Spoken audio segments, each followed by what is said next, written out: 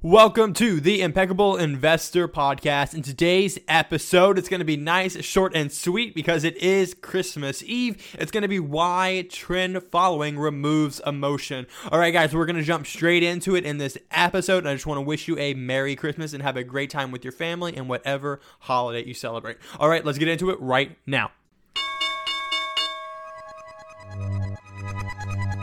Welcome to the Impeccable Investor Podcast. The strategies and secrets you will learn on this podcast will help you profit from the market with ease. Remember, if it's hard, then it's probably not right. Now, your host, that crazy stock guy, Austin Booley. All right, guys, so some of y'all's first questions is probably, what is trend following? If you have not followed me before, well, welcome. Thank you so much for tuning into this podcast. If not, you may already have an idea what trend following is, but I still just want to go over the brief concept of it.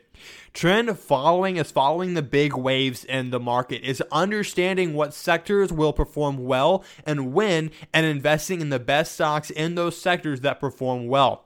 So to explain this in a real world application, it's like this. When a surfer is surfing in the ocean, what he does is he doesn't ride straight into the wave. That's suicide, right? He's not trying to go into the strength. What he's doing is he's waiting for the best wave to come. He's waiting for a strong movement. He turns around, he faces the way of that direction, and he rides the wave with ease. And that's what we're doing in trend following. We're finding where and what stock will start trending, and then we follow that wave for easy and consistent profits. So what we're doing here is we're just riding a wave, and this is how we do it in all markets. The tech sector has waves. The industry sector has waves. The consumer discretionary market, they all have waves and trends that are predictable if you know what you're looking for. So as we get into podcasts in 2021, I'll be covering how you can pinpoint trend following.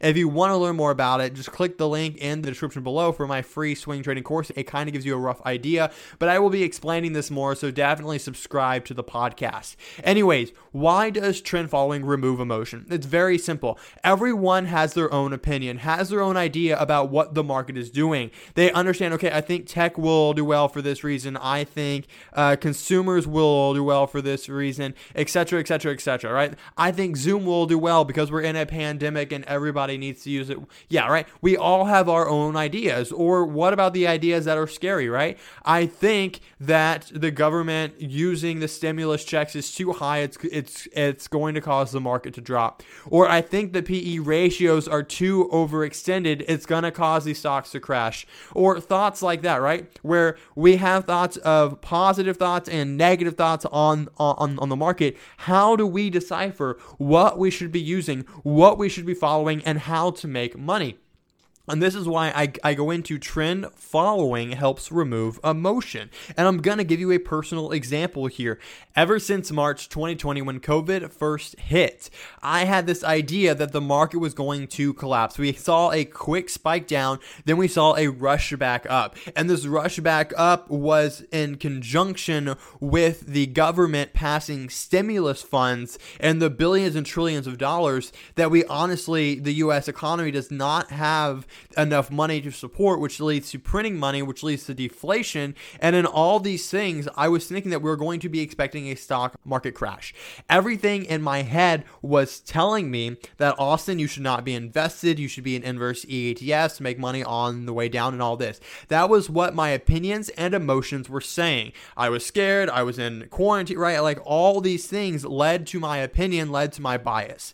But what did I do? I stayed invested in the market. I stayed invested in tech stocks. I even invested my parents in technology sector. Why did I do that when my opinions, when my thoughts weren't in line with that? Because regardless of what you think, everybody is entitled to their own opinion, but you need to judge what the market is doing. The market was saying, Austin, we are trending higher. Austin, we don't know why, but we have momentum. We are pushing higher. The tech sector is doing great. This is where you should be invested. And that's where I stayed invested. And because of that, I was able to capitalize on this huge run up that we've had so far in 2020. So that's how you can have an opinion, but at the same time make money. You need to make sure that you are focusing on what the trend is doing, what the stock is doing, and what the statistics are saying. The second you start relying on your own opinion is the second you start losing money. In order to have an opinion that actually makes profitable results, you need to be watching the markets for years, right? Like only the best investors can do that, where they can trade on opinion, but only the best, and it's not highly profitable. The way that you want to do this is you want to follow the stats, and in my opinion, follow the trend. And that's how I do it, that's how my users do it, and that's how we're making money. So regardless of your opinions, regardless of your emotion, if you're scared for 2021, if you don't know what's coming, or maybe you're on the other hand, you're excited, you're hopeful, there are so many different sides and none of them are wrong and none of them are right. You just know that follow the stats, follow the trends, understand what the stock is doing, and follow those stocks. So guys, I will get more into this in the upcoming episodes on this podcast on exactly what trend following is and how you can do it. But I just wanted to say, do not be overwhelmed by your emotions. Do not be overwhelmed by the opinions and biases that you have. Understand they're there. Understand they may be right or wrong, but focus on what the stock market is telling you. All right, guys, have a great day. I hope you can spend time with family, even among this COVID lockdown that we're in. But have a great Christmas day. Have a great Christmas Eve. And I will see you next Thursday, which is going to be the first podcast of 2021. And that episode will be getting into some amazing things like my year-end review, what I've done, what I'm doing, and my predictions for 2021. So please make sure you smash that subscribe button on the podcast, and I will see you next Thursday.